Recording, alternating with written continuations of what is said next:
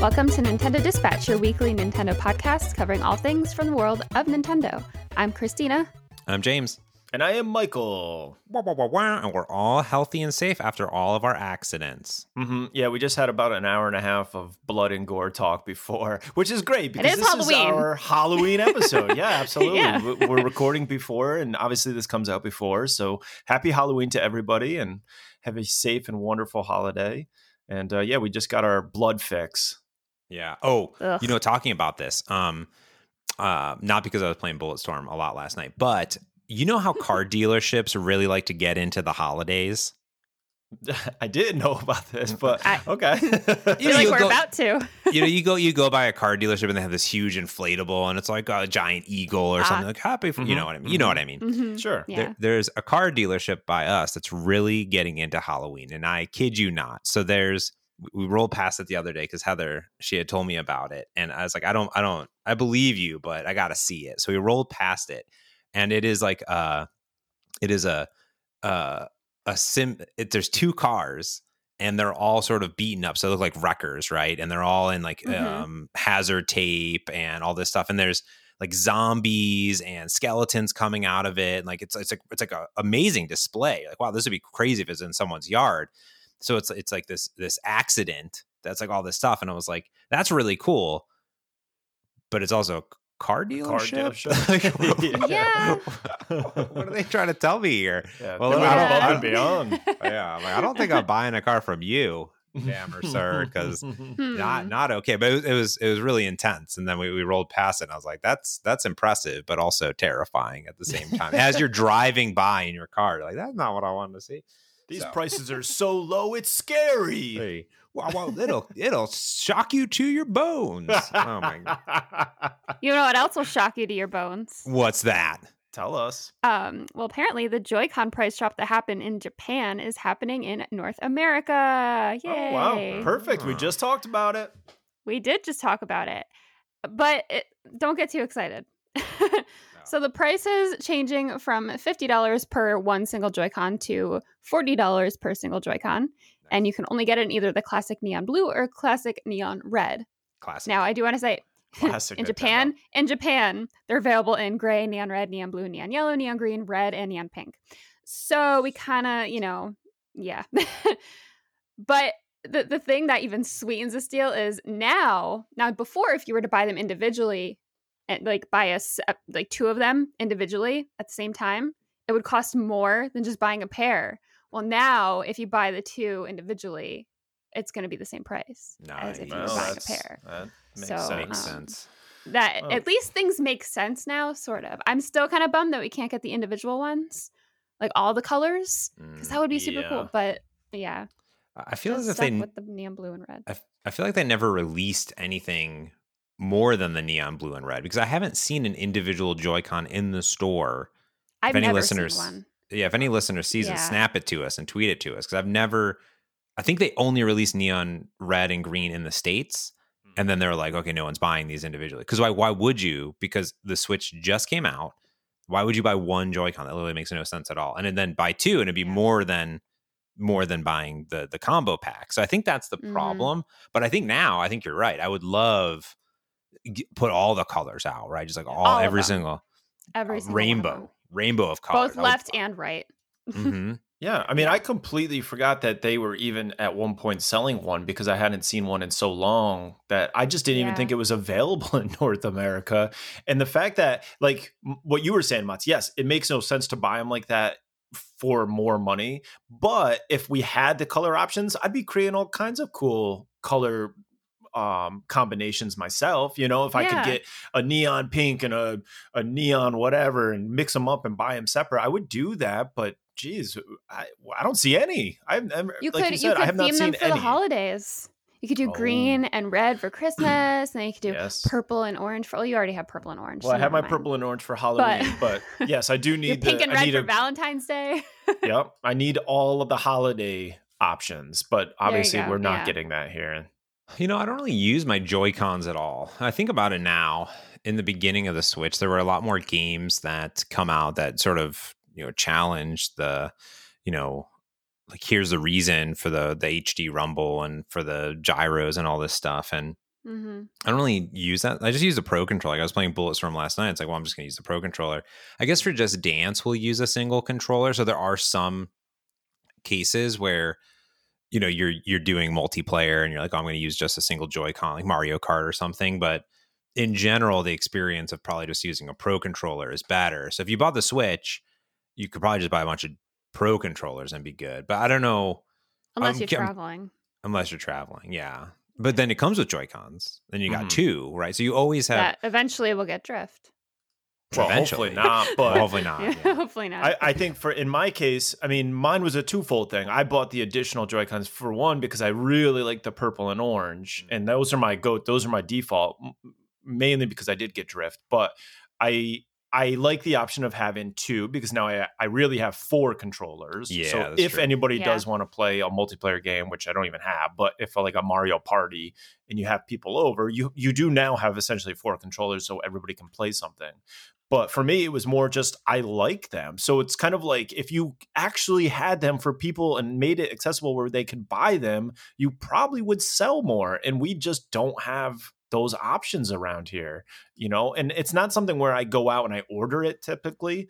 But if I were at a store and I'm looking for something, or, you know, it's a holiday time, so people are buying gifts. If somebody, you know, if I saw a color combination that maybe Mats would like or Christina would like, I'm at the store, I would maybe just pick one up and it wasn't something I thought about doing, but I'm like, ooh, that's a cool color combination. I know somebody would like that. And maybe I'd get it as a gift. It's a nice gift.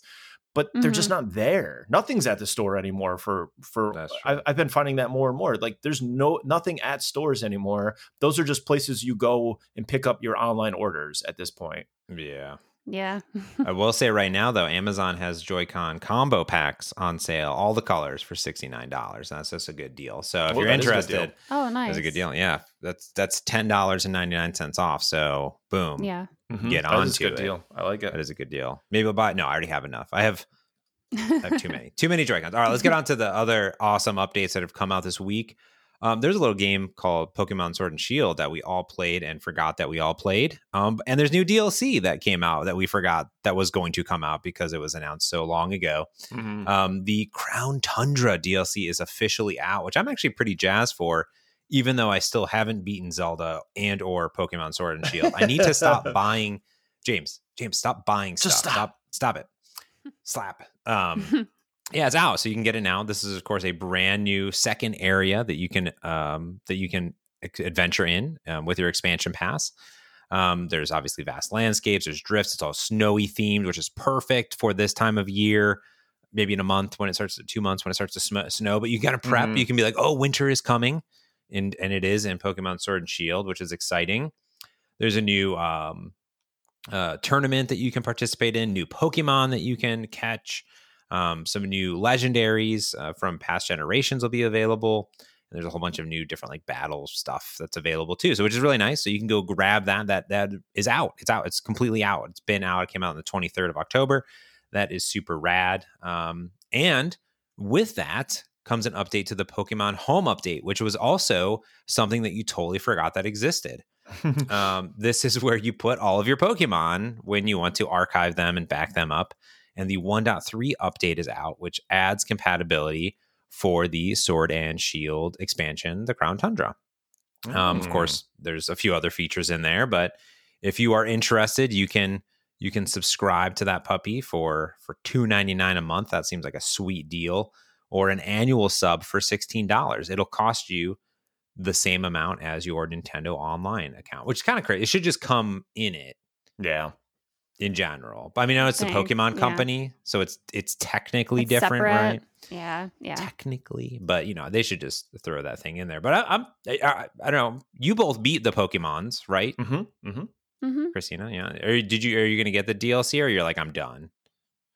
No, I think, I don't know. There's so many games out, and I have such a backlog as it is right now. And I just bought more games this past week, and I just want to play those games and not have to worry about jumping back into Pokemon and kind of relearning how to play because it's been a while. So, I mean, maybe I'll get it someday, but right now I'm not planning on picking it up. Yeah. Yeah, I sort of did the same thing. I beat the story of Sword Shield. It was fine. The story wasn't really what I was hoping for, but the game in general I really liked. The DLC is cool. I like that they're coming out with it. I'm excited to play it at some point, maybe, but I'm in the same boat. There's just so much I want to play that sometimes it feels tough to go back to that, because I just don't think I liked it enough to go back into Pokemon World when I have so many other games that I'm looking to play. And it's holiday season, so my focus typically is towards games that have some sort of holiday slant to them. It's like a tradition that I just have. I like to play games that are, kind of embrace the holidays. I don't have a ton of time to get in that festive spirit always, with the TV shows and stuff. So games kind of help me do that, right? They're like, oh yeah, it is Halloween. Oh yeah, it is Christmas. So it's a way for me to acknowledge those things. And we actually had one of our friends of the show comment on our Discord. Mara BC asked us if we were getting it, and we told them the same thing. We're like, we're so happy that you're loving it. We just don't have the time. There's just too much to play. But they did say it is very good, and they think it's absolutely gorgeous. So nice. And that's coming right from a listener that is playing it. Nice. Yeah, absolutely. Now, something that I'm excited, and I don't even know if I feel like we had talked about this, but I don't remember it. But Apex Legends. It was a while ago. Was it? I couldn't remember because I was very excited for this and disappointed at the same time because I totally forgot this was coming to Switch. But Apex Legends is in development for Switch as well as Steam. Unfortunately, the sad part of the news is the Switch version has been delayed. Now, this was slated to come out November 4th alongside the Steam release. I believe the Steam release is still moving forward, but they're pushing back the Switch version for a year. Chad Grenier, the game, it's quite a bit, but that, Chad goes on to say that, quote, Chad, classic Chad. Classic friend of the show. Friend of the show, Chad. For those who game on the Nintendo Switch, we're still hard at work on the port, but in order to do justice to the game and make it into the great experience Switch players deserve, our team needs more time. This year has brought an unexpected new challenge, and to put it mildly, we don't want to rush anything out, which I'm totally okay with that. I'm totally okay with them taking more time. I appreciate the transparency. Yeah, COVID. I don't know if you know we're in a global pandemic still. Yeah, hello. So I'm totally okay with this. I think that I'm excited it's coming to the Switch because I have played it on Xbox, and it's cool. It's a free to play, just kind of like a Fortnite, very similar idea. The cool characters, cool atmosphere, battle royale. If you're not familiar with it in any way, that you can jump on Xbox and play it, and apparently Steam here soon. So it's worth checking out. It is fun, and I'm excited that this is coming out for Switch. I am looking forward to it next year. Another game that I am excited about, but it was hesitant, was Outer Worlds. That did release on Switch some time ago, but it had, I want to say mixed reviews, but I think a lot of them were a little harsh on the Switch version. They said that it just did not perform well. It wasn't really optimized for the Switch very well. The port was not very good. And that kind of pushed me off to it, where I would love to have this on the go. But when I start reading reviews like that, it's kind of like, oh, I don't know. Well, they just came out with update 1.2 for the Switch, and this is supposed to improve game performance and visuals. They gave a whole list of things that is supposed to be fixed and reworked and adjusted for the Switch. A lot of, industry terminology that probably just won't make sense to anybody. But a few of the things that called out to me would seem like they would be more noticeable, where they redesigned some of the buildings, they optimized and added vegetation to the world, they added details to the world buildings, and they included a comparison video, which I did watch. I see no difference personally. I watched it a couple of times. I'm like, oh yeah, let me see how much better this looked. Personally, I honestly did not see any differences. I mean, if they were so small, it was very hard to perceive them, but it didn't look that terrible. So maybe stuff is running in the background. Maybe they were getting a lot of frame rate drops and something like that didn't really get conveyed in the comparison video. So perhaps performance wise, it does seem like it'll play cleaner and more fluid, which would be fantastic. It's just visually, I didn't notice a whole bunch of difference, but it doesn't look terrible to me. I wish there was a demo. Yeah. It kind of reminds me of an earlier Fallout game. Yes, when I watched it's exactly what I get of or like Borderlands sort of. Yeah, same. I watched I should have included it, but later on I was on YouTube after I did the notes and a video popped up kind of comparing. And his video, you can definitely see a stark difference in the sky. There's like a lot more details and clouds in the sky. Oh, nice. Okay. But the way that this person kind of approached it was, I'm like an average gamer. I play games once in a while. I enjoy games, but I'm not going through and sifting through the frame rate and things like that. So he basically showed the comparisons, and at the end he gave his thoughts, and he said, to the average gamer, I notice barely any difference. Yeah. Now, my sister and I were kind of like comparing things. You're like, well, the texture there looks a little bit better, and but this who's there playing looks a a game little bit like better. that? But who is playing a game like that? If you're playing a game like that, are you even enjoying the game? Yeah. Well, and that's the thing. If you're playing a game like that, and the differences are so minute that you have to walk up to a building and be 2 feet away from it and kind of strife left and right to see if it renders properly. Zoom in and out and in and out. I'm not playing like that. That doesn't matter. Yeah. To me, how does it look overall? Like, what's the overall experience? Am I running and all of a sudden I'm getting 6 frames a second? That's what I care about, right? That's what I mean. The list of stuff that they have on here is great. Implemented at a half resolution SSAO. So awesome. That is so great. I'm you know what? I hate when it's full resolution SSAO. I'm so much happier it's half resolution. I don't even know what any of this means, but visually it made no difference. So behind the scenes, sure, this probably is really big and important stuff. But if the overall experience isn't impacted, or at least in a noticeable way, I would need more, right? You need to see something different. After seeing this too, I will say the other day I did officially put Outer Worlds for Switch on my wish list for Christmas. I'm not taking it off. Like, it still looks like it'd be a pretty cool game. Yeah, mine is on there. Yeah, I think some people are just really, really picky about really weird things. Well, if you're nitpicking that much, I was very hesitant for Witcher 3. I kept going back and forth. Oh, should I get it on the Switch? Should I get it on Xbox? Should I get it somewhere where I'm going to, I in my mind, and I think we talked about this on the podcast back and forth, because I was so hesitant because I really wanted it on the go. And I know with my lifestyle, that's where I can play it the most. But I keep hearing, oh, well, the graphics aren't that great. And, it's not the ideal. It's not the best way to experience. I will tell you that I did not make a mistake in any way, shape, or form by playing it on the Switch. It looks beautiful on the Switch. Is it better on computer? Is it better graphically on Xbox? Yeah, of course it is. But this is an amazing, amazing port in an amazing experience. Now, if I had listened to the people that were reviewing it, much like these Outer World reviews, I may never have gotten it on the Switch and I wouldn't be enjoying it. So part of me is kind of like, all right, are these overly critical reviews, or is this just not a good port? And it's really hard to get an accurate read on that, because when I watch those comparison videos, both videos they show look pretty good. They don't look bad. It looks like a game I would play. And it's that's not a potato. So that's another thing too, is a lot of people approach reviews and take them as like the gospel, basically, where I recommend if there's a game out there that you're like and you're interested in, the fact that somebody gives it a bad review and like shuts it down completely shouldn't steer you away from it. Just kind of take it as, you may still love it. Okay, I know what to expect when I get into this, and then hopefully your experience is a lot better. Because I feel like a lot of people like may kind of go over the top. At least a lot of people that I've seen kind of take the reviews too close to heart. But I'm still excited for the game.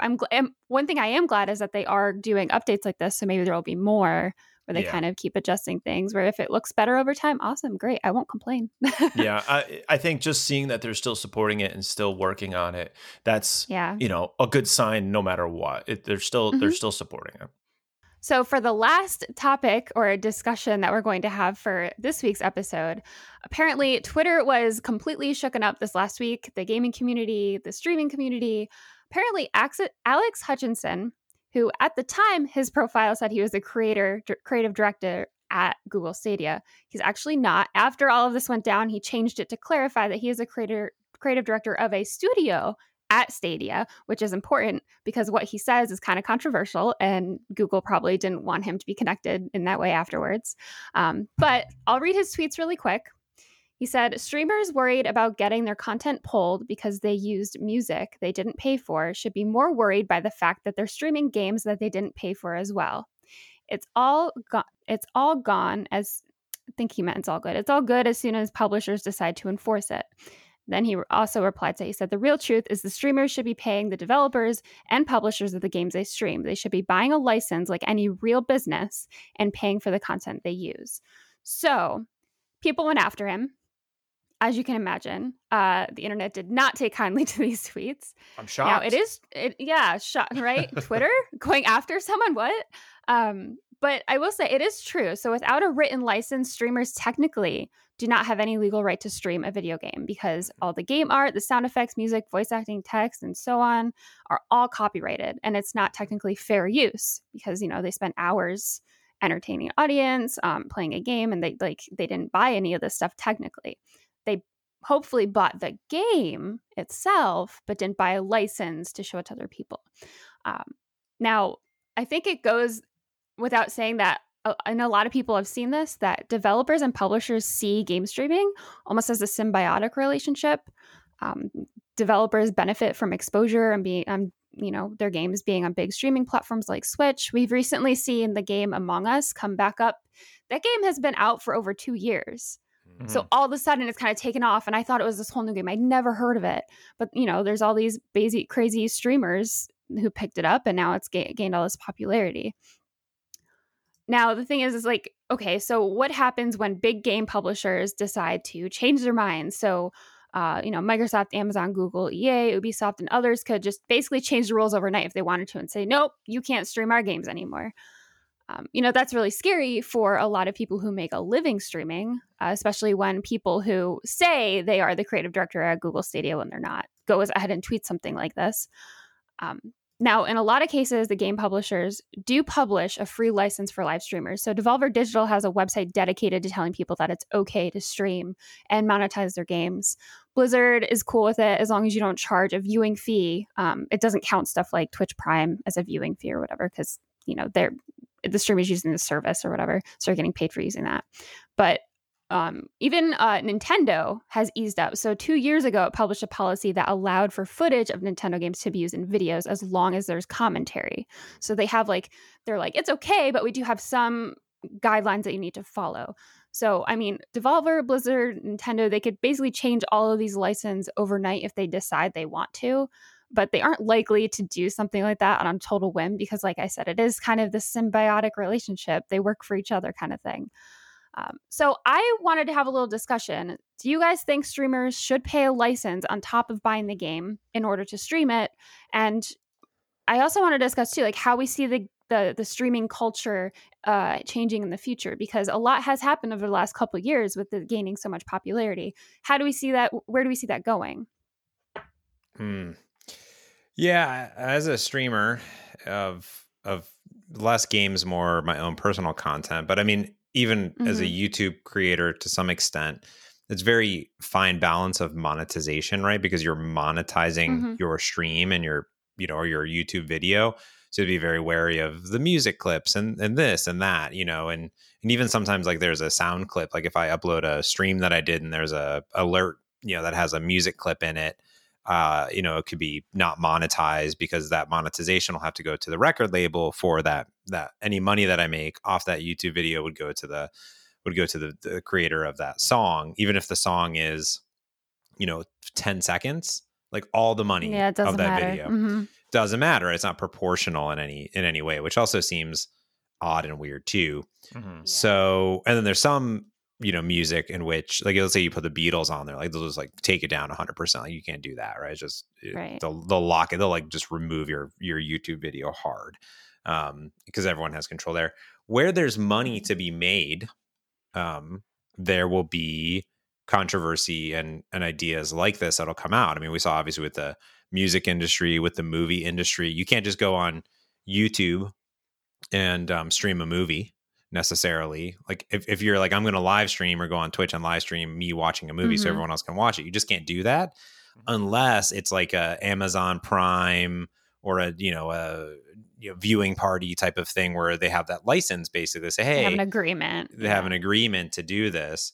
So I think it's tricky with game streaming or game YouTube videos based on what you're doing in general, just because, again, there's companies that want to, make money. So I like the idea that every company can have its own thing. I'm imagining in the future at some point there will be some sort of profit sharing idea here, which is or like partners or something. Yeah, but this might be more on the Twitch thing. So if there's ads that are being played, then a portion of those ads will go to there. I think that the problem is that on Twitch, the users are not necessarily paying to watch content, right? Because subscribing and tipping and doing those things, those are more for the personality behind the camera, and that's just like, if you went and got a hot dog, you left a tip, right? You're in this case, the goods are that you watch an ad in the beginning. So it would be more of, is there some sort of contract and deal that Twitch can handle with these different game studios to give them a cut of those advertisement shares? Because obviously the partners also get a cut of advertisement shares as well on their stream. So that might be something that they could do in general, which would make some sense. But I hope, like you said, that they obviously are paying for the game, but then, it is advertisement for the game in some way. Whereas, like, if you just stream a movie or a soundtrack, then it's a little bit different, because like you have no reason to then go buy it. But most likely, if you're watching, the idea that you buy it. So I think that I would be okay if there was some profit sharing, but ideally it would be at the higher level than the stream level. Like, if this is Twitch, like, that is having agreements with the game companies as they pick the game, then like the portion of this will go to it, and that could benefit everybody in general. Like, imagine the developers of Among Us could be bringing in tons more money in general, and ideally, if it doesn't impact the streamers or negligibly impacts the streamer in some cases, then they could do that. It's a slippery slope, but I'm imagining that it will happen at some point. There's no way that at some point this doesn't happen in general. So yeah, I mean, I definitely, there's a compromise in there somewhere. I think more data needs to be collected on this. This guy's throwing out just some off the cuff statement, and I think it's not really based on any sort of reality. It's probably, he's the developer. He's probably, got games that perhaps people are streaming, and he's not seeing it turn into any sort of purchases for him, right? So who knows? I don't know where this is coming from his view, but I would have to say that if you are looking, probably far and away, the people and the streamers that are streaming these games is such a small minority compared to the people that are watching them and then purchasing these games. We need more data on that. So I know many times I have watched people play a game, not because I'm trying to consume the content for free, but because I cannot find a demo, because I have not seen or want to get some more information on it, and then I will purchase it myself. Now, my guess is the majority of people are in that like frame of mind. They're looking and watching this and then gain interest and then buy it. So I'm really interested to see, and again, this is all speculation. We don't have data to back it up, or at least that I know of. So we need more information on this, because I would be super interested in see what the percentage is and what the return on investment is for an EA or a Nintendo, or even the developers of Among Us. I guarantee the developers of Among Us are saying, we would have been crazy not to have this available to streamers. Yeah. That is exactly how we're making our money right now. Whereas perhaps a Microsoft or an EA, they're not hurting. They're making AAA titles. So perhaps in their mind, there is no value there. But I still think even those companies see a huge potential and a huge value in streamers streaming their game. Look at Fortnite. Fortnite probably never would have been what it is or was had that not gotten a huge background in streaming. So EA themselves has even come out to say, I saw a tweet that somebody quoted, and it was a segment of their stance on streamers, and they said that they fully embrace it. They really respect and love that community. Their only ask is, you're streaming the finished product. product. And that to me makes a total sense. Stream what we want presented. If you're streaming something that isn't the finished product, that can hurt us because now you're seeing something that perhaps isn't as refined as what we would like to have out there. And that is a fair ask. That I completely support. Now, I would like to see, you could have something where perhaps you're watching a stream on Twitch and it is for, I don't know, whatever the game is, right? Video game A. When you're on there, and I haven't seen this, and perhaps it's doable, or maybe it is there, and I'm just not enough of a Twitch user to see it, but there could be or should be a link to go directly and buy that game that you're watching. Now you're kind of even having more of a handshake where, yes, this person is streaming it, they're advertising, essentially you're watching a commercial for it. If this looks entertaining, there's no need to click away from the site. We actually have a sales link right below that goes right directly to whatever platform or whatever company or whatever, and you can buy it right then and there. I think that would be a perfectly, acceptable option to have. And I think a lot of people should have that on their site. Why make it harder for somebody that wants to buy the game? Why make it harder for them to do so? So I think he is completely wrong. I think he's just throwing it off the cuff, like, everything's going to be, you should have to pay for everything. And I don't agree with that. How many times have we gotten keys that are from, developers saying, please stream the game. Let us know what you think. Show it to the world. They are offering them to us so that we can give our idea and our opinion of them to help sales. They see this as a two-way street. And I do think the amount of keys and free copies and people that are watching offsets the millions, potentially more versions that get sold. So it's free publicity, basically. Absolutely. Absolutely. Yeah, I think there's a middle ground. Take advantage of it. And I think more data needs to be collected before anybody has a hard stance. But I think that his opinion of it was just sort of off base. It just seemed like it came out of nowhere. And I definitely think that a company that chooses not to be able to have their stuff stream versus somebody that did would probably see a drastic difference in sales numbers, because you're just not getting that viral attention. It's not nobody wants to play a game if they can't see anything about it. And I think a lot more people get excited when they can. It builds a community around it. I like to see too, because I've seen this a few times where studios will, they'll send someone the game for free to play, but it's also almost a partnership. So the studio will sponsor that video of them playing that game. Yeah. And I think that's a great, it's not, you're using this internet personality and their audience. You're like contracting them in to be part of your team to help spread the word about your game. And I really like when I see stuff like that. And it makes me like the studios a lot more that support them.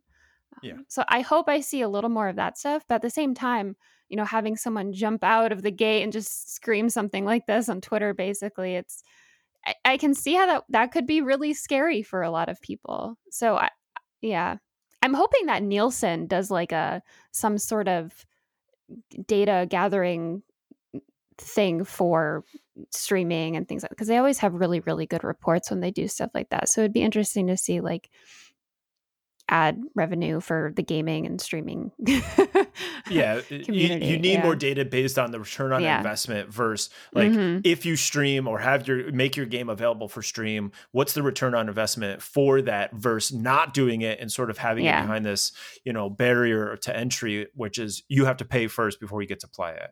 So I think that if your game is available, if you take game A and B and they're very similar and one is available to stream, the other is not, I think the one that's available to stream people and build excitement, assuming they're of the same caliber of quality and they're just generally good games. Yeah. I think one is going to outperform the other because people can see it. And, if I know my friend on Twitch is playing it and streaming it and you're streaming it and playing it and loving it, I feel like I'm missing out on something. I need to play it because I see all these other people having so much fun. Not even as a streamer, not even as somebody that wants to, let me jump on the bandwagon and make millions off of streaming this game. No, because I feel like I'm missing out because I'm just not getting the chance to have that opportunity to play the game. Gaming and streaming it and having somebody watch it is a lot different than streaming a movie where in theory, you're only going to watch it once and you've gotten the entire experience. Whereas a game, you're making you don't your get the own full experience. You're making your own.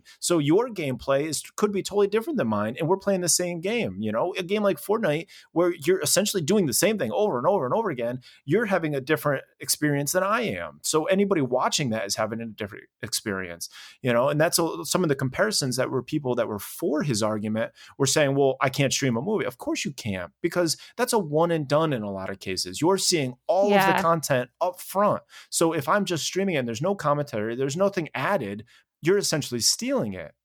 The person streaming it isn't integrating their commentary and their personality and things like that when they're streaming. Like with a game, they're changing the game experience through their commentary. And I think that's a big part of it. Like a lot of the times, some people aren't even interested in the games they're playing. They like that internet personality, that person. So they will watch it just because of that. They want to see them experience the game. That's where it shifts. Yeah. And I was thinking too, it's kind of like a double-edged sword, because earlier we were talking about reviews and how we wait for reviews to come out just to kind of like, we'll get an idea of what we're getting into. If someone plays a game and it's not good, like there's been so many games we've watched and it's like, oh, that's weird. I'm not paying my money for something like this. You know, studios have to take that into account. It's a risk you got to be willing to take. Yeah, exactly. So, you know, but how many games? It is what it is right now. How many games have we watched Sip stream and they were totally obscure, weird one-off games. Never heard of them before. Never even heard of them. Never even heard of them. And now they're on my Steam or my Nintendo or some wish list, because they were something where I saw him having a good experience and I want it now too. And that probably happens time and time and time again versus somebody watching the game and saying, well, it feels like I played it. I don't need to buy that. I don't need to waste my money on that game. You know, I think more and more. I bought the stupid skiing game because I watched Sips play it, and it was just a silly, fun game. And he's like, I want to have that experience. And that developer made money off of me because just purely because I saw a streamer play it. Mm-hmm. That's a good topic. I like it. Yeah. It was unfortunate the tweet came out and kind of caused us all, but I think it's good for people to talk about once in a while, because it is something that exists and we're all using it. So yeah. But we'll see what happens in the future. All right, top 10 bestsellers. And first, we have Super Mario 3D All-Stars. And second, Hades is still holding second place. Third, Animal Crossing New Horizons. Fourth, Celeste. Fifth, Minecraft. Sixth, Ghostbusters, the video game remastered, which I do want to say was 75% off this week, which great Halloween game. Mm-hmm. Seventh, Super Smash Bros. Ultimate. Eighth, Mario Kart 8 Deluxe. Ninth, Thief Simulator. And 10th, Killer Queen Black.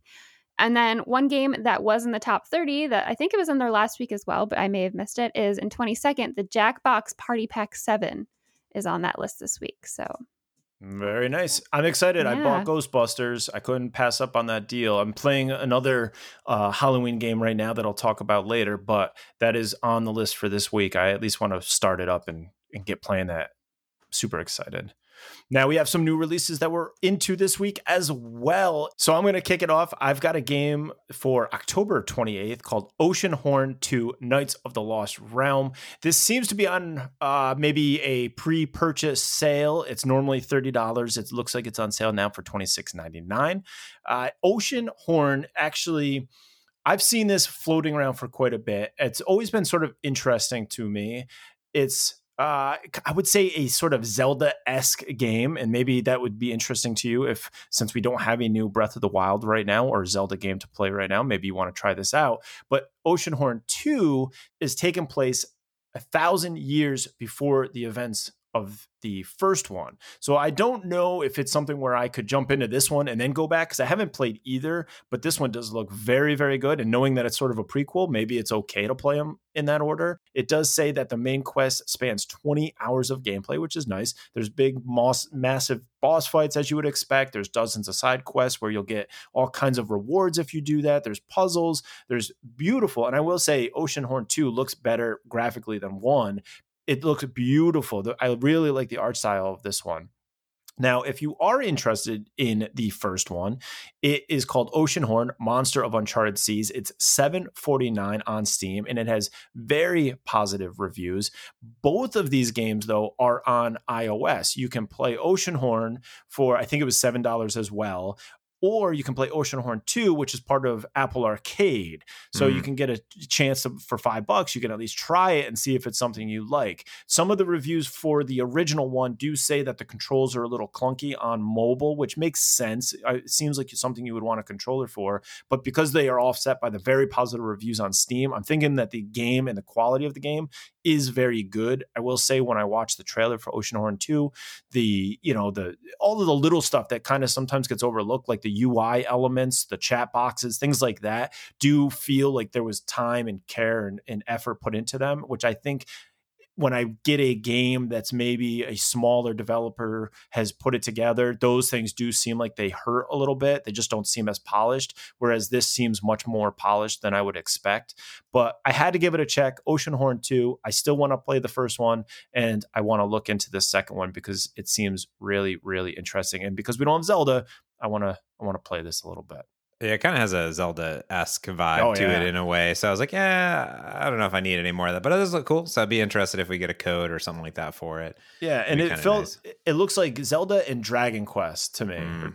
So they're both very similar style. Yeah, I can see that. Mm-hmm. Yeah. The next game I have checked is called Carto. It's coming out on the 27th, and it is normally $20. It's on sale at the moment for $18. So this is the usual types of games that I like, but it has an interesting kind of cartography twist. So I kind of wrote it down as a charming cartography-based puzzle adventure game. So as you discover new pieces of the game map, you can rearrange them to create different levels and unlock new paths and puzzles, which show different moments in the story. And just the look of it is very charming too. It kind of has that like textury sort of vector look. It just looked just the style in itself is really charming. I will say that there is a free demo available on Steam. Nothing is showing up in the eShop as having any kind of free demo or anything. It's not even showing up in the eShop at the moment when I look it up. So there could be a demo later. I'm not sure. But it's also releasing on Steam the same day for PC and Mac. So the 27th. Nice. Yeah. Cool. I got two quick ones here that I'll go through. The first one is Crimson Clover World Explosion, E-Explosion. It's a shmup, basically side scroller, bullet hell craziness. I don't know. Looks pretty good. I don't know. That's all I got to say about it. If you are like me and you're like, whoa, I love bullet hell, shmup, craziness, this could be up your alley. $20 is a little bit much for me, but it does look really good. It's from I think an indie developer, just like a small indie developer studio out of Japan. Looks pretty good. In general, there's a bunch of different modes. So if you like shmups, boom, good to go. The other one is kind of crazy. I don't really know. It's very expensive. It's $40, but there is a demo. So I'm going to definitely download the demo for it. It's called Mad Rat Dead, which is a really weird name, but it makes sense because it's from Nippon Ichi Software and NIS America. So, that's definitely why. But it is a rhythm-based side scroller thing where you play a rat that has had its heart removed or something, and it's like experimented on, and it has like a day left before it dies, and it's like a second chance at life to get through this. But like you're attacking enemies and going through the levels, but all rhythm based, like keep your heart alive. So you got to make your jumps and your attacks based on the rhythm that's going on. So it's very like that part intrigues me because it's different. It doesn't necessarily look stunning or amazing at all, but it does sort of have the weirdness, style to it. So it did intrigue me. I'm going to download the demo just to give it a go and report back next week. Only because I think that it's intriguing. If anything, like here's a really different spin on a side scroller, and it has like some very vibrant neon color look and feel to it. So it looks interesting in general. I don't know. Nice. If it plays awesome, then maybe, but if not, then I won't. But that's what I had. It's nice that it has a demo, at least. Like you said, for a $40 price, you want to be able to test it out. Yeah, you need those demos. I don't even care if the demos, 5-10 minutes. I'm totally fine with a short demo too, by the way. Like your demo doesn't need to be long. Just give me like a feel for it. I don't need a 30-hour demo, but I do need for something unique like this where I'm like, oh, I haven't seen anything on it, and I would have missed it if I didn't click on the website or whatever. definitely give it a look. Fascinating. Absolutely. Yeah. Mm-hmm. So that gets us into what you playing, everybody's favorite segment in the show. And Christina, we are been waiting since the very beginning of the episode to hear your Little Nightmares. Well, you know why the game is called Little Nightmares? Why? Tell us. Because the load screens are little nightmares in themselves. They are tiny nightmares. I swear. And in these types of games, I like to die a lot. Well, I don't You like like to. to It's die a how lot. I play them. I just say I like to because it's inevitable. I might as You well have no like choice. it. Yeah. But yeah, so in this game, and we were playing yesterday. My sister's here visiting. She was watching me kind of play through it because it's, perfect for this time of year. I was like, yeah, let's play this and I'll make some progress. Well, I didn't make that much progress because I don't know how long I was playing for, maybe like an hour. But like a half an hour of that was like waiting for the different screens to load after I would die. Mm-hmm. And it was so frustrating. Mm-hmm. So frustrating. And I almost just like stop dying. I almost don't Get good. See, Get better. Yeah, it's a lot easier said than done. Okay. It's true. It's true. No, it's true. It's how I play these types of games. So it's not like it's a really complex game. I don't understand why the loading screens are so bad. And I remember, Michael, you were kind of having a big issue with these screens, but I think you kind of underplayed how bad it is. It's terrible. I mean, how has there not been an update to fix it? But anyway, besides that, we got through a couple of the levels and creepy things happened and it was good. And there's this one part near the end where right before we stopped playing where I died a couple times and then I walk in the room and I'm trying to get away from this blind creature thing.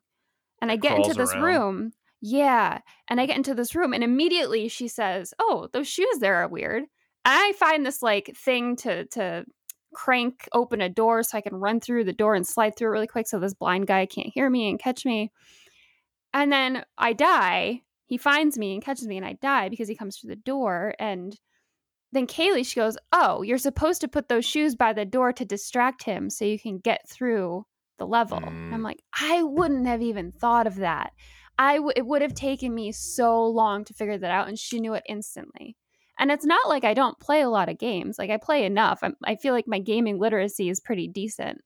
But it made me wonder what other things I'm missing in games. Because like she went to school for game art and game design and stuff. So it's just really interesting playing games when she's here because she picks up on those things.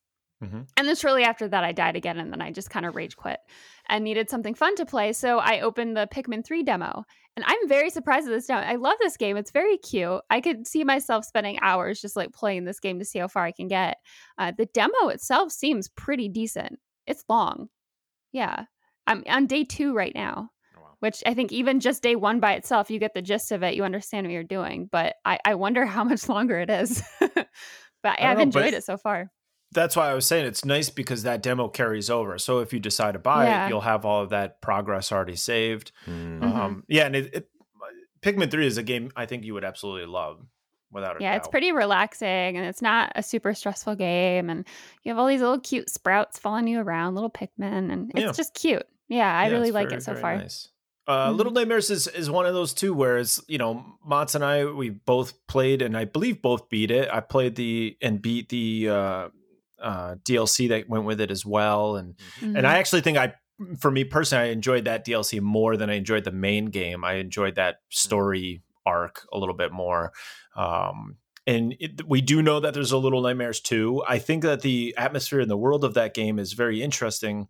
I think the studio that's creating Little Nightmares is totally dropping the ball because it's supposed to be coming out in February, where it's like they came out with a Little Nightmares 2 trailer for Halloween, but you're missing the window. Like this just should be out this month. It should have been out this month because people wanted it for Halloween, and it is a creepy atmospheric game.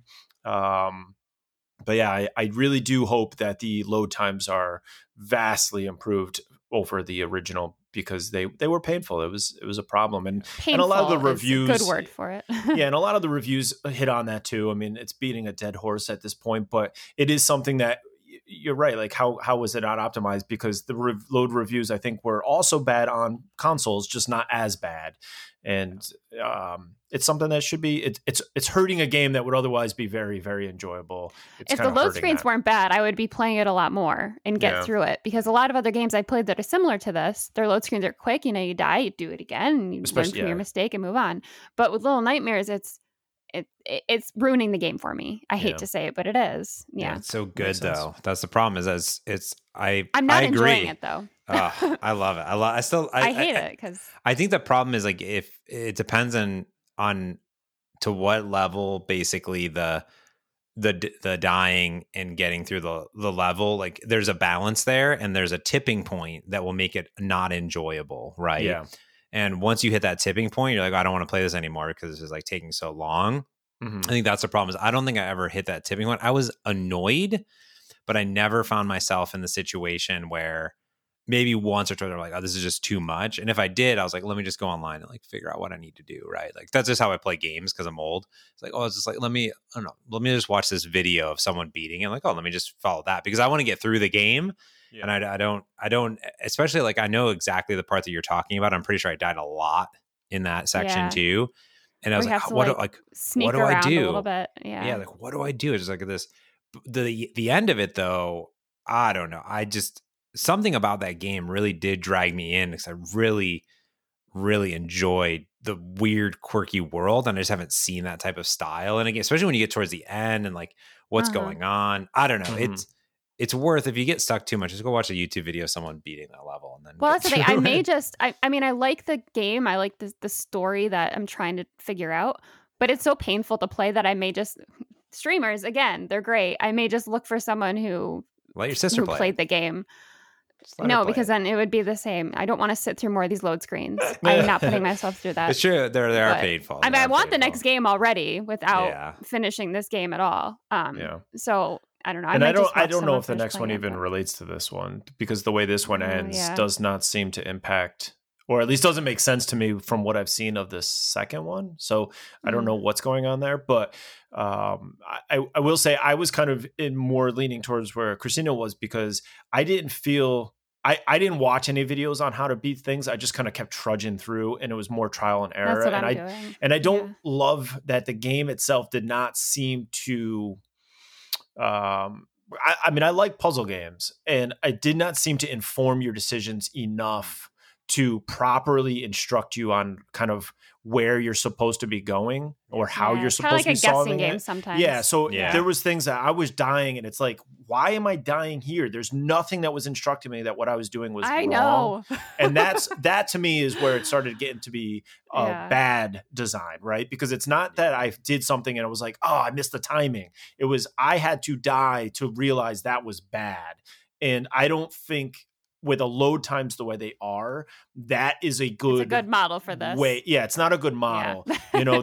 There's games where, if you're going to die like that and that's how they want you to learn, it needs to be quick. It cannot snappy. Yeah, it cannot drop the ball like that and have those long times. I think that what they created atmospherically and the little comics that they have, which to me was more important because that sort of fleshed out this story. I did not like all the questions. It's the reason I don't like Limbo and things like that, where it's just like up to interpretation of what's going on. I like things more linear and just like, here's our story. We're telling you a story. I want to be told the story as opposed to like, well, maybe this is going on. Because there was so much in Little Nightmares where I was like, wow, this is crazy to me. Like crazy. Where is this? How is this even existing in the world? What world is this? And I just had so many questions that it got beyond enjoyable to where it was aggravating me. And that's me. I understand that completely. But it got to the point where I was like, I was aggravated because I wanted to know more. Yeah. And maybe 2 will flesh that out. Maybe 2 will give me more. And I'll be like, mind blown. Greatest story ever. That's very possible. Be interesting. I don't know. It'll be interesting to see what they do it to, because I know Little Nightmares is a little older at this point. So, and there's been a lot of games inspired by that, which I've played and I've really enjoyed. So it'll be interesting to see, because there's been so many now, what they're going to do different in Little Nightmares 2. Yeah. We shall see. How about you, Mats? What you been playing? This week has been joyful as well. There's more Bulletstorm action going on. I'm almost almost more than halfway through. I got to play it on the big screen, which was really fun because I usually play just on my computer, hooked up through my Switch. And this game, it's so good. Everything about it is so good. Like I said last week, I love every bit of it. The graphics so good. Got to see it on the big plasma, and that was delightful to play for about an hour or so. Heather was doing her homework, so I'm just taking some college classes for fun. I don't, because that's what she does. So she's doing that, and I was like, okay, I got an hour. I'm going to go play it on the TV, so I don't have to be in the office. And that was super fun. Just super enjoyable. Just destroy this big ball. I don't know. It's just so good. It's just run so good. It's so pretty. It's so much fun. It's over the top. It's ridiculous, but not in a crude and rude way in general. Like for some reason, the trailer kind of has it made that's going to be like really, like almost too much, as far as like the over the topness. Like it's going to be like almost too broy and too whatever. And like there is a certain extent, but not really, I guess, which is good. It's just kind of a fun, enjoyable game. Super enjoy it. Everyone should buy it. I don't know. It's probably not on sale anymore, but if it is, you should buy it still. Nice. And then weeks ago, Uno was on sale, the deluxe edition, which is still on sale, by the way. It was like $3. And I bought that for Heather and I because I'm always looking for games that would be fun for her and I to play. Mostly we just play Animal Crossing, and that's it. So I picked up Uno, and we decided to play that. With the hopes, right, when you buy a card game or you buy one of these games, that it's the electronic version is more fun than the real version, that's the goal.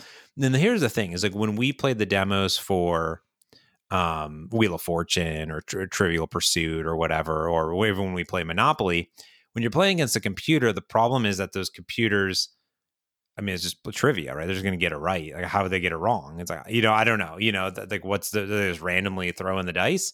So that's not a lot of fun. Whereas Uno, like you're randomly given cards, and the AI can, it's going to be as good. It's going to be pretty decent, right? It's not going to be, it's not going to be overly hard because it can't be overly hard because it's it's a set amount of cards that you're given, right? I think it's hard for the computer to seem like it's cheating.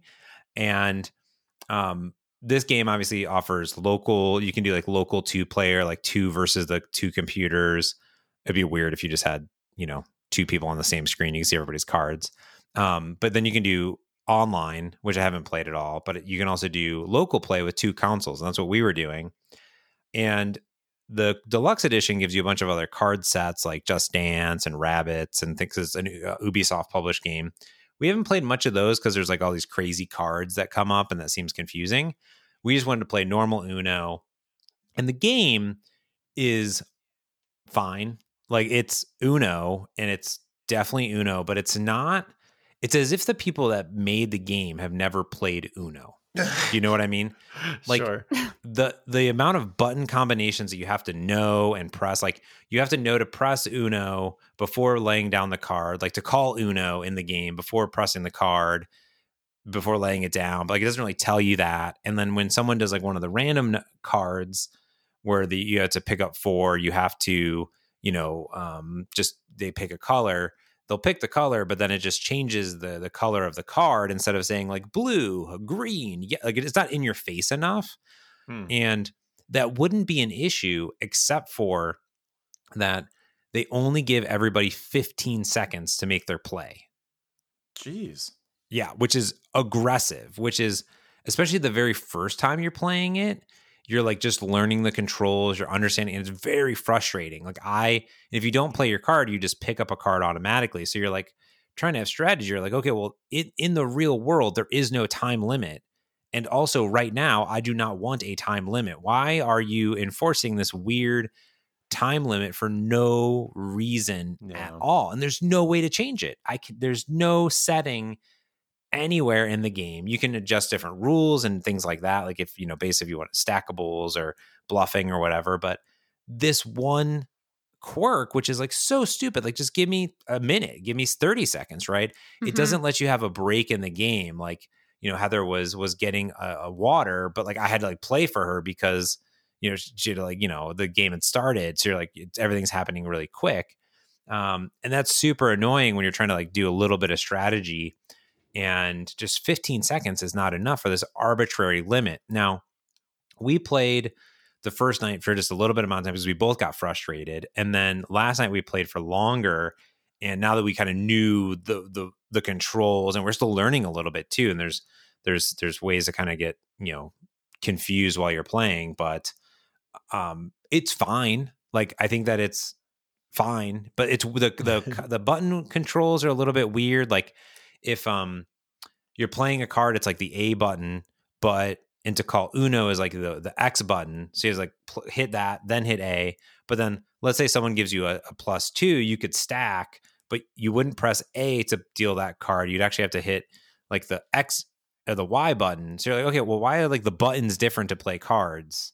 Like, it just, someone didn't think through the frustrating parts of it, of like, oh, this should be really easy to play. It should be very simple. Like, there should only be like 2 buttons that you ever have to press in this game. Like, like, why would I never, like, why is there even a button to call Uno? Like, it doesn't make any sense at all in the game, in a virtual digital game. Like, just do it for me. Like, why is it an extra thing? Like, why? I understand that in the game, in real life, there is that, but then have a setting to say auto Uno, just automatically, because it's stupid. It's pointless beyond that, right? Yeah, and that would be a good idea. Just set it so you could do it automatically. Yeah, because then the computer sometimes will do it, and the computer forgets to call Uno too, like randomly. There's a 50-50 chance that it'll call Uno.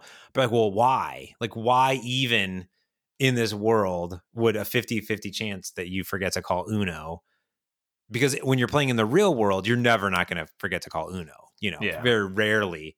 But I know it's just like one extra thing. But it's just, a little bit more customization, just a little bit would have been nice. And of course, just like any of these games, the menus are weird. It's like you got to know the right thing and the right thing, so then you can join the game. Like, instead of just saying, here's a lobby for all the local games, like Heather has to know to go on her console, like she has to go into this menu, then she's got to hit this type of game, and then hit this thing, and then she can join my game. It's like, how many switches around me are playing Uno right now? Just have a lobby. Just have a lobby. It's not that complicated. So it's fine, for $3 in general, if you want to buy it for your whole family. But then if you have 4 people, you should just be playing Uno, the card game. If you have 2 people, Uno is not fun, by the way, with 2 people. So this is a decent alternative. If it's just you probably don't want to buy this. So this is a good game for a couple such as me and Heather, where it's not fun to play with just us, but playing against the computer gives us at least something extra. So that's my 10-minute Uno review of it's like the Metacritic review is a 6, and like that's probably right, a 5 or a 6. Like, it is fine. Yeah. Well, I mean, like you said, at least you got it. I guess, like, cheap. It's not, you got it cheap. That's the key, I guess, for this game. Get it cheap, and then maybe it's worth the sale price. Yeah, maybe. That's a bummer though, because all of those games, when they come out, any of the board games, any of these kind of games, I'm always hesitant because I'm not sure how they translate well to digital. And it's kind of nice because it's something on the go, and you could have it wherever you are, and it would be kind of fun to be able to do that with, an Uno or a Monopoly or whatever the game is. But in a lot of the cases, they always seem like this, where it's like a meh version of just the real physical thing. Yeah. Which is a bummer. I've always heard that Settlers of Catan has been a very good digital from physical. Yeah, that's a good one. That's a good one. Yeah, I've heard that one's good, but all the other ones, I'm the same way. Just kind of iffy. Yeah. Yeah. As for me, I've been doing Animal Crossing, doing just the daily stuff here and there. And we did get a couple keys to try out, game keys to try out. One of them being Hyper Brawl Tournament, which I mentioned last week. It's sort of this weird action-packed soccer type fighting battle royale type game. It's super hard. I tried it for a little bit and went through. What makes it hard is there's a lot of control and commands that you need to be able to remember, and I cannot remember them yet, because it's like a kick and punch, and then I have to throw, and then I have to transfer, because it's a 2-person team, so you're playing one of 2 people, and the other person plays one of 2 people, and you got to constantly be jumping back and forth between the appropriate person. The issue is I'm never sure. It's not super clear where I'm controlling, because once you get in this sort of huddle of fighting, I don't know what character I have. So it's kind of like it becomes a mashup. It's okay. And I think if you get better at it, or if I put more time into it, I can see where this would be a lot of fun. But as of right now, I was like, all right, this was a little crazy.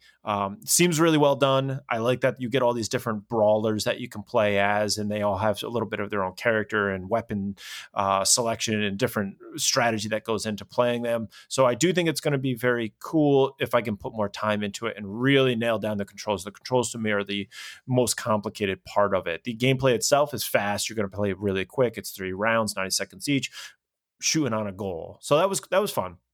The other key that we got is more fun. This is the one I'm actually enjoying a lot more, and that's Pumpkin Jack. Obviously, it's holidays, it's Halloween. You're playing as Jack, who is the pumpkin, not king, but like lord. And he's basically a headless horseman type guy with a pumpkin on his head. If you played anything like a medieval, or for me, it really resonated with Jak and Daxter. It feels very similar to that type of game. It's a 3D platformer. It made me instantly think of Jak and Daxter. And then when I went to the Pumpkin Jack website, they specifically call out Jak and Daxter. I was like, yes, I miss Jak and Daxter. So I'm happy that this kind of has that essence to it. The more important thing, and the more amazing thing about this game, I should say, is it was made by one developer and one UI designer. They created this game, and I do believe that this is a start of a potentially really charming and special whole like series. This could easily be made into a sequel and continue on. It is very, very well done for what it is. I do think there's some times when you're playing it where you're like, ooh, something's missing, right? To me, this is averaging around like a 3.5 to a 4 on our rating scale. It's good. There's a lot there, but it definitely needs that level of polish on us, like maybe that a small team can bring in, where they can put more time and manpower into it, because it does need a little bit more. So when you jump into the game, you're playing through the tutorial, and it's kind of like you don't know what you're doing. There's no instruction, and it kind of seems when you're running around, it will pop up eventually if you get to a further enough, like to a spot in the open world where it's like, oh yeah, by the way, this is how to jump. Okay, so it's a little clunky in that way, and some of the sound effects, like Pumpkin Jack makes one sound basically for everything. So every time he has a dialogue, he's like, ugh. It's like, dude, what are you even doing? How does that even make sense to the conversation I'm having? And that's like his one sound. And so that gets a little aggravating when you're playing it and you're jumping and you're doing all kinds of stuff and he's doing the same sound over and over. But overall, the world that they've created is very, very well done. I can definitely see this becoming a whole series of games. Really, really enjoying it. So Pumpkin Jack is, if you want to play a good Halloween feeling game right now, this is something worth jumping onto.